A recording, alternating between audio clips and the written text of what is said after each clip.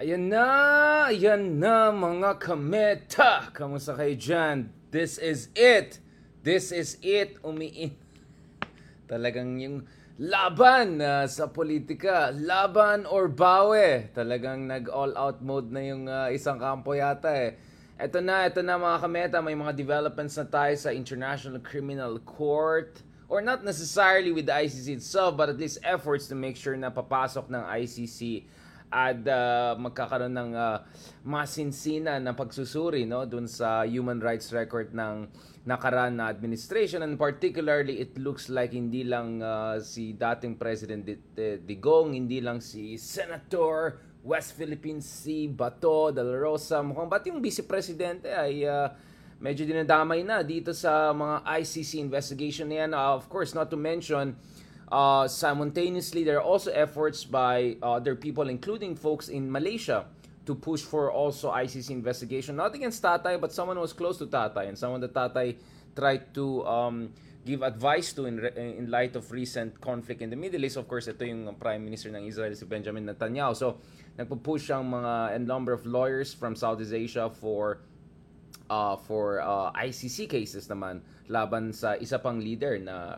kaibigan din ni Digong nung time na presidente siya at bumisita siya sa gitnang silangan. So maraming nangyari mga kameta, but what's interesting here is katulad nung pinost natin video kahapon, katulad dun sa mga post natin right and left mga kamets, eto na mga kamets, ito katulad ng mga pinost natin over the past few days. Eto na, mukhang may openness or may push at the very least.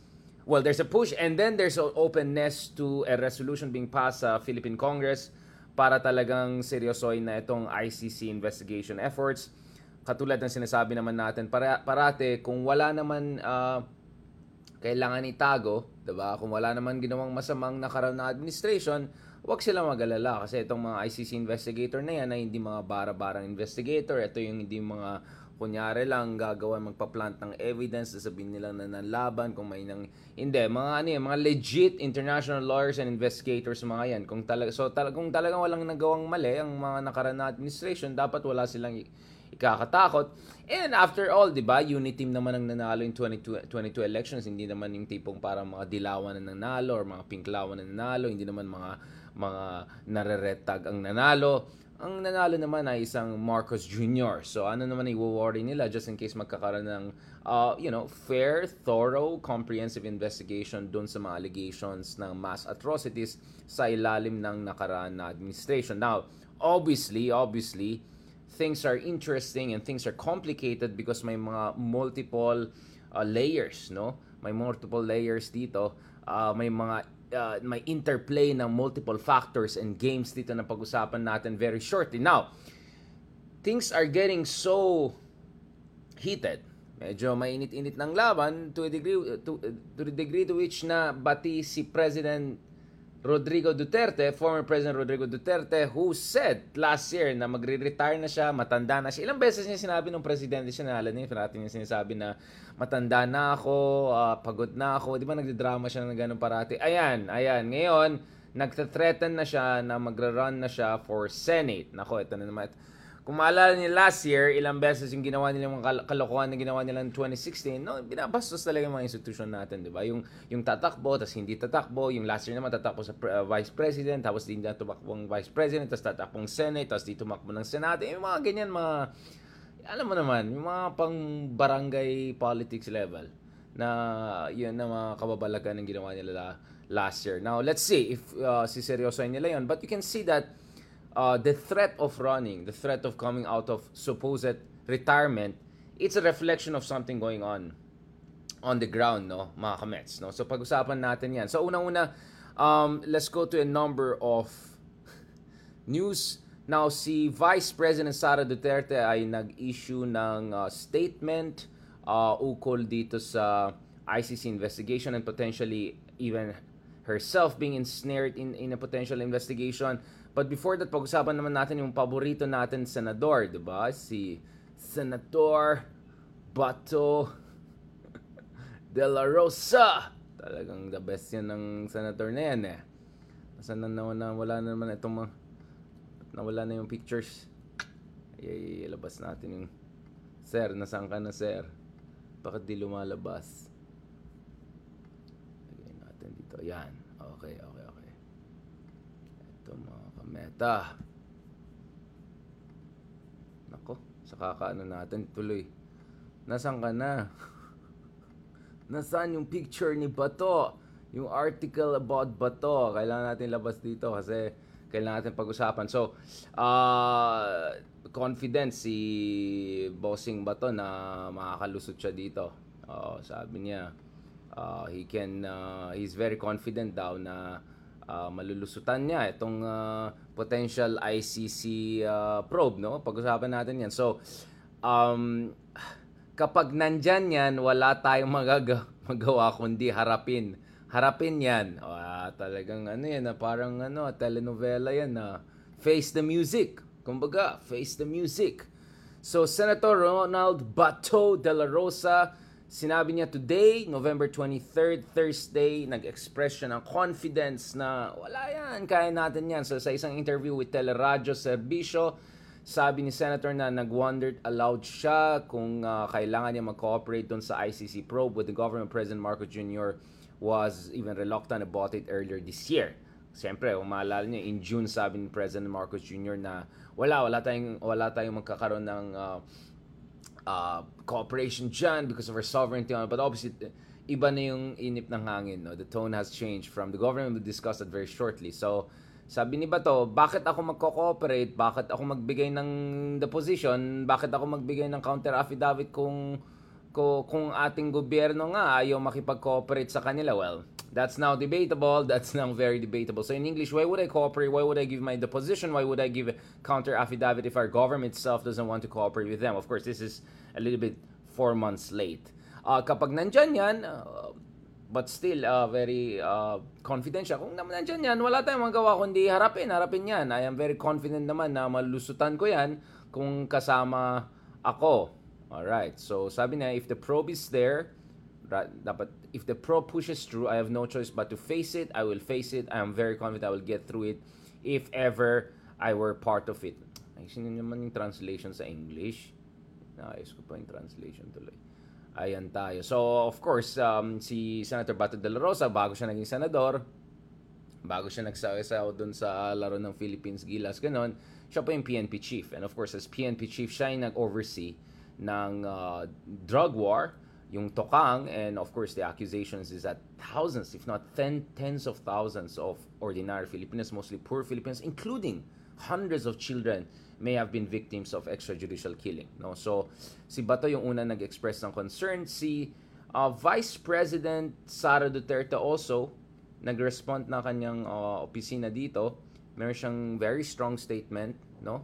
This is the statement by Sara Duterte, Office of Vice President Sara Duterte, ukol dito sa issue na yan, issue ng ICC. Basahin po natin ito. Nasaan na yung eyeglasses ko? Tumanda na tayo. Nasaan na? Bakit siya is na dito? Okay. In light of the sudden unannounced joint meetings being convened in the House of Representatives regarding the International Criminal Court jurisdiction over our country, I respectfully remind our honorable lawmakers of the very words that our President, His Excellency Ferdinand Marcos Jr. reiterated less than half a year ago. Any probe conducted by ICC would be an intrusion into our internal matters and a threat to our sovereignty. We are done talking with the ICC, like what we have been saying from the beginning. We will not cooperate with them in any way, shape, or form. Of course, I think statement ni BBM, but this is medyo few months ago, and a lot has happened since then. Pag-usapan natin shortly. Given this clear standpoint, now, of course, this is what, so yung kanina, kinote si Marcos Jr., ngayon naman, this is a quote from the Office of the Vice President. Given this clear standpoint, sino ba nagsusulat ng mga PR nila? Medyo gandahin nyo naman. Given this clear standpoint, anong klaseng pagsusulat yan? Ay nako, mamaya na tayo mga editorial advice diyan. We urge the House to respect the position of the President, who is the chief architect of our foreign policy. The President has likewise affirmed that his opinion is based on the fact that the ICC ceased to have jurisdiction over the Philippines upon the effectivity of our withdrawal from the Rome Statute on March 7, 2019. to allow ICC prosecutors to investigate alleged crimes that are now under the exclusive jurisdiction of our prosecutors and our courts is not only patently unconstitutional, so unconstitutional daw yan, but effectively belittles and degrades our legal institutions. So okay, huwag natin insultuin at bigyan ng kahiyan ang ating mga hukuman sa pamamagitan ng pagpapakita sa mundo na tayo ay naniniwala na mga dayuhan lang ang tanging may abilidad na magbigay ng katarungan at hustisya sa ating sariling bayan. Shukran. Okay, interesting. Bakit Arabic ang ginamit sa dula? Anyway, interesting. Okay, now, of course, as you know mga kameta, there are a number of counter-arguments to that point. First of all, wag natin kalimutan, yung pagsali natin sa Rome Statute, that had to go through the Senate because the Senate had to ratify it as a matter of treaty. So this was a treaty, the Rome Statute. That is why pinasok ang Supreme Court, there was a petition to the Supreme Court to affirm the fact that when it comes to the issue of the International Criminal Court, this is not just solely the prerogative or jurisdiction of the executive. This is something that the legislature, especially the Senate, has a say or two. So yung sasabihin na architecture of foreign policy, let's not forget that pagdating sa treaties, like the Rome Statute, this has to go to the legislature. This is number one. Number two, sinabi rin ng ICC in the past, and sasabihin sa'yo ng mga lahat ng mga matinong international humanitarian law or international law experts, na even if umalis ka dun sa ICC few years ago, still, yung mga years na kasama ka sa Rome Statute ay pwede pa rin pasok sa kanilang jurisdiction, and B, sometimes even if you're not member of ICC, you can still face cases by the ICC if it is determined based on evidence and proper investigation that there was indeed any kind of mass atrocities or violation of international humanitarian law. So, pinag-usapan natin yan, yung issue ng jurisdiction. Kaya nga ICC did not buy yung counter-arguments of the administration at least earlier this year. Pangatlo, mahalaga din to mga kameta. Let's keep this in mind. This is very, very important. This is very, very important. Yung issue ng insulto daw sa ating mga hukuman, let's not forget, yes, there's the principle of complementarity. Ibig sabihin, hindi pwedeng pumasok ang ICC or mga international courts sa isang usapin when it comes to human rights, violations, etc. Unless it is established that the local courts or local judicial institutions are not doing their job. Well, if the accusation is there have been thousands, if not tens of thousands of EJKs, and so far you have how many? 1, 2, 3, mabibilang mo sa kamay mo yung mga conviction cases, and there's a huge question there. Are the judicial institutions in the country doing their job or are they up to the task? So under the principle of complementarity, pwede pumasok ang international community or international criminal court in this case if it looks like after how many years na itong accusation of EJK, there's a huge disproportion between the number of convictions or consummated investigations on one hand at saka yung scale ng accusations of human rights violations or mass atrocities. And lastly, well, the thing is, again, kung wala naman maitago, kung wala naman nangyaring mali, then anong dapat maging concern dito? But there's another added element that we have to talk about, and that's very interesting because now this argument that the administration is against ICC coming in is suddenly like, because, interestingly, Jaran, yan, Speaker of the House mismo natin, di ba? Yung Speaker of the House mismo natin ay sinasabi na parang parang alam na, di ba? Meron clamor. Sorry, I'm just trying to put yung picture ni Bato dyan. May clamor na. So, basahin natin ito So, there is a movement in the House of Representatives to urge the government to allow the ICC to come in. Alright? So Speaker Martin Romualdez on Thursday refuted, quote, speculations that the House of Representatives is prioritizing the resolution urging the Marcos administration to cooperate with the ICC, just to be clear, investigating alleged EJKs under the former president. But let's talk about this. But at least here, this is an issue of there's a demand. There are a number of legislators who are pushing for this because of the very arguments that we mentioned a while ago, all the 4 points that they mentioned a while ago. So ayon kay Martin Romualdez, this is the sense of the House of Representatives. There were succession of resolutions that are being filed. As a matter of course, we have to read out these bills and resolutions and we have to act on the same, and we have to be sensitive, to be responsive sa mga hinaing ng ating mga kongresista to the concerns of our members. So ito yung sinabi ni House Speaker Martin Romualdez dun sa press conference kanina sa 31st Asia Pacific Parliamentary Forum, APPF. We have to look at it one at a time and within the context of the current events, and that's where we leave it. We don't read much more into it than what other people do, but nevertheless, they're still entitled to their own views and even their speculation, but we'll leave it at that. So the House top leader explained that whatever the chamber's decision dun sa solution na yan, it would be reflective of the sentiments of the members. In short, do not prevent the sentiments of the Congress to be reflected, right? So basahin lang natin yun. I have something to say also about it because there was another important thing na sinabi ni Martin Romualdez kanina together with presidents of the Senate, Mig Zubira. Of course, both of them are very close allies of the president. So right now, mga kameta, may mga resolutions dyan sa House Committee, no? So I'm just trying to bring this out. Okay, so recently, House Committee on Human Rights Chairperson Benny Abante Jr. of Manila filed House Resolution 1477. Sorry, for some reason, bakit naglo-load itong mga walang yung advertisement na yan. Okay, magulo. Nagbabasa ako dito. House Committee on So ito, yung Resolution 1477 arguing that while the Philippine government withdrew from being a part of the ICC in March 2019, the ICC and the Supreme Court in the Philippines have maintained that ICC has jurisdiction with respect dun sa alleged crimes against humanity perpetuated under the former Digong administration, right? Romualdez, interestingly, dun sa press conference kanina, refuted yung sinasabi ni Harry na Speaker had, quote, given his blessing dun sa filing of House Resolution na ICC. Sabi ni Romualdez, our good friend, former spokesman Harry Roque must have thoughts, these ideas. We respect his thoughts and his ideas, but they're not accurate. So I'll just put it that there's nothing to it. All speculations, but none of that is true. In short, wag kang magmarites. Wag kang magmarites. Now, interestingly, mga kameta, kaya na sinabi ko, was it factor number 5 or factor number 6?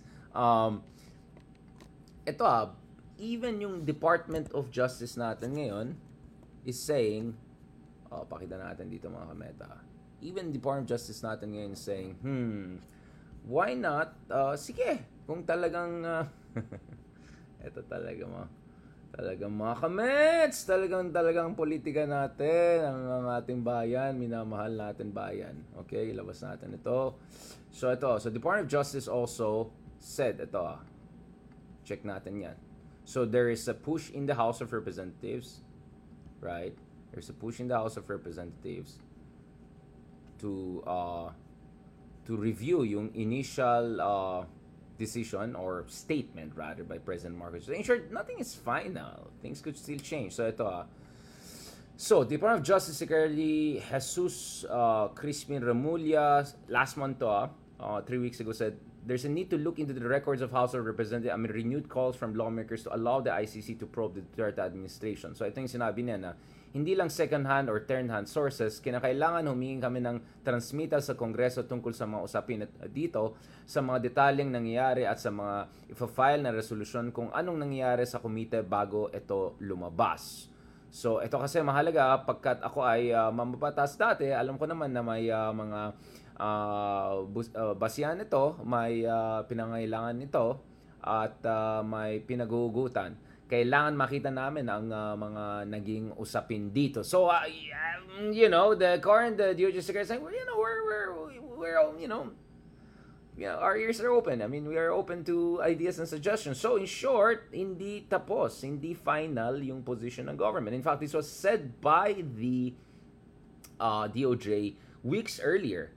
And now it looks like there's more and more push dun sa sa Kongreso to discuss the issue of ICC. Now, I want to add also something interesting because kanina, dun sa press conference si Romualdez at saka si Mig Zubiri, interestingly dun sa kanilang konferensya, pinag-usapan din nila yung kahalagaan ng Pilipinas in terms of leveraging yung international legal instruments like the United Nations Convention Law of the Sea. So, kung ang position natin dito is dapat, we stand on the side of rule of law, that we have to make sure we leverage international legal instrument, then to obstinately oppose ICC investigation, I don't think the two are necessarily reconcilable, no matter what kind of diplomatic mumbo-jumbo or discursive games you want to play, no?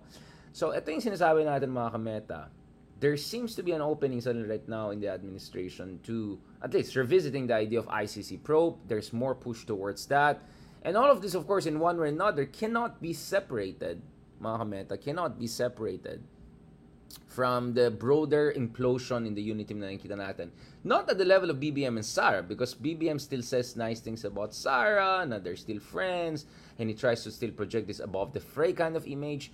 But alam natin na things are already moving on the ground, in the legislature, on multiple fronts. Kaya nga si Digong, nag-threaten na siya na potentially pwede siyang tumakbo as a Senate. And in fact, recently, I think yung mga supporters ni Tatay Digong, yun, mga ka-DDS dyan, kamusta kayo dyan? There were, parang iba yata nagsispread ng itong, survey daw na pinapakita ng number 1 si Digong para sa Senate. Okay. Nako, parang kalabanin ni kalaban ni Erwin yan, si Sir Tulfo yan. Let's see. So, Digong right now is openly saying na, umayos-ayos kayo dyan. Because, this is not only about the ICC probe. This could potentially go towards even impeachment of the current vice president. So, sensing the danger to his daughter, being a protective father that he is, and also sensing the broader shifts dun sa political landscape, eto si Digong ay nagsasabi na, pwede na ako sumali, no? Sa usapan, I'll throw my hat into the ring, or whatever is left of his hat in the ring. So, ito sabi niya, ito yung sinabi ni Digong, alright, dun sa SMNI, yung pinaka number 1 media sa Pilipinas daw. Okay, sabi niya, ito, referring dun sa potential moves or attempts to impeach si Sara Duterte, sabi niya, if you do that, I'll return to politics. I will be forced to. Bakit? Nasa politika naman siya eh. It is either I will run for senator or I will run for vice president even if I'm old. Nako po, tatakbong vice president. Matagal pa po yan, sir, vice president. 2028 elections pa yan. Anong petsa na, di ba? Medyo matagal na yan, no? So, sabi ni Duterte, look, you don't have a headache as of now. I'll be forced to come out of retirement. So, medyo nagte-threaten na siya open right now.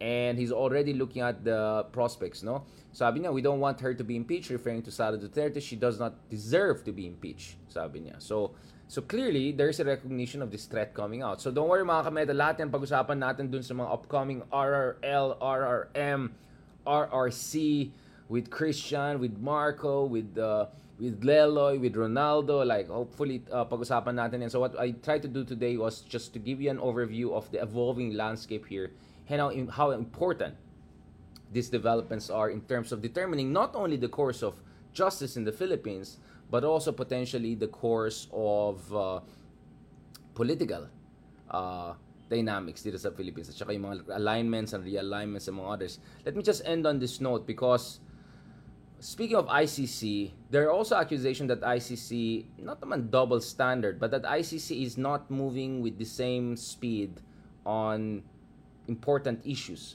So as you know, last year, ang ICC po ay nag-release ng warrant of arrest for Putin barely a year into the conflict in Ukraine.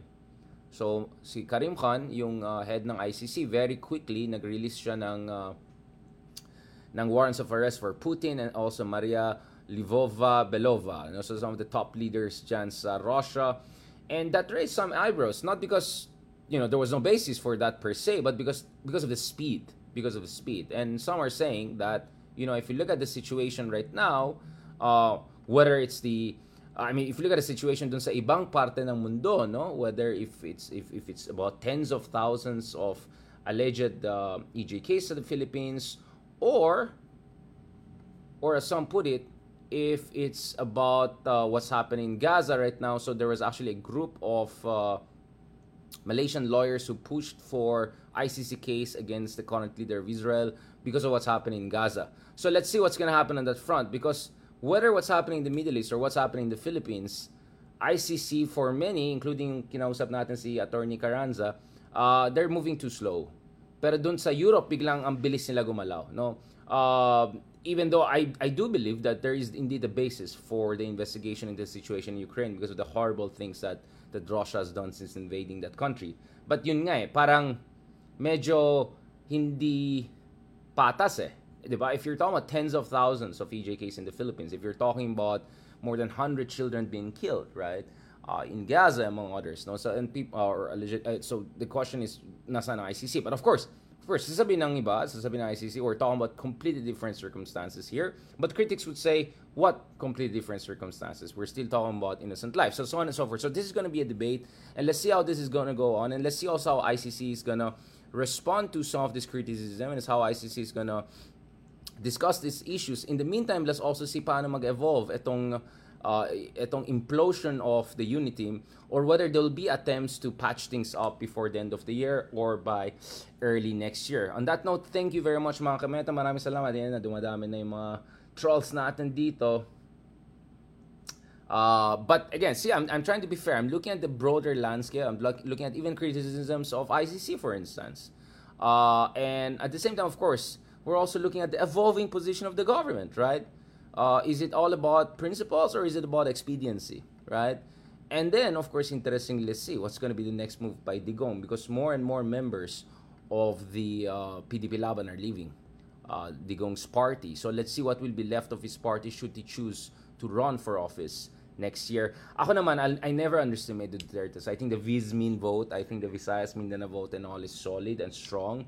So I think a slot in the Senate is not going to be too hard for Digong, even if I think higa lang siya, wala siyang gagawin. May elect yan siguro sa Senate. But whether he'll top it and all, I don't know. I don't think Duterte is as strong and powerful as before, but I still believe he's popular enough to be a threat if he wants to really rock the boat. So let's see how things are gonna move on that front. On that note, thank you very much mga kameta. Maraming salamat sa lahat ng mga sumusuporta at nagmamahal sa atin. So tomorrow, please watch out. A little bit earlier in the day, in the late afternoon, we're hoping to interview Senator Laila De Lima also to get her views on things. I'll also try to interview one of the top lawyers of also Walden Bello and also have some updates on their case. And hopefully, we're also looking forward to launching dun sa isa pang new podcast natin. So we're hoping to launch a number of other podcasts kung may... Nako, kailangan ko na talagang production team. Sa West Philippines naman. So please stay tuned for a number of interesting discussion that we're hoping to have tomorrow. Maraming salamat. Thank you very much. God bless and talk to you soon.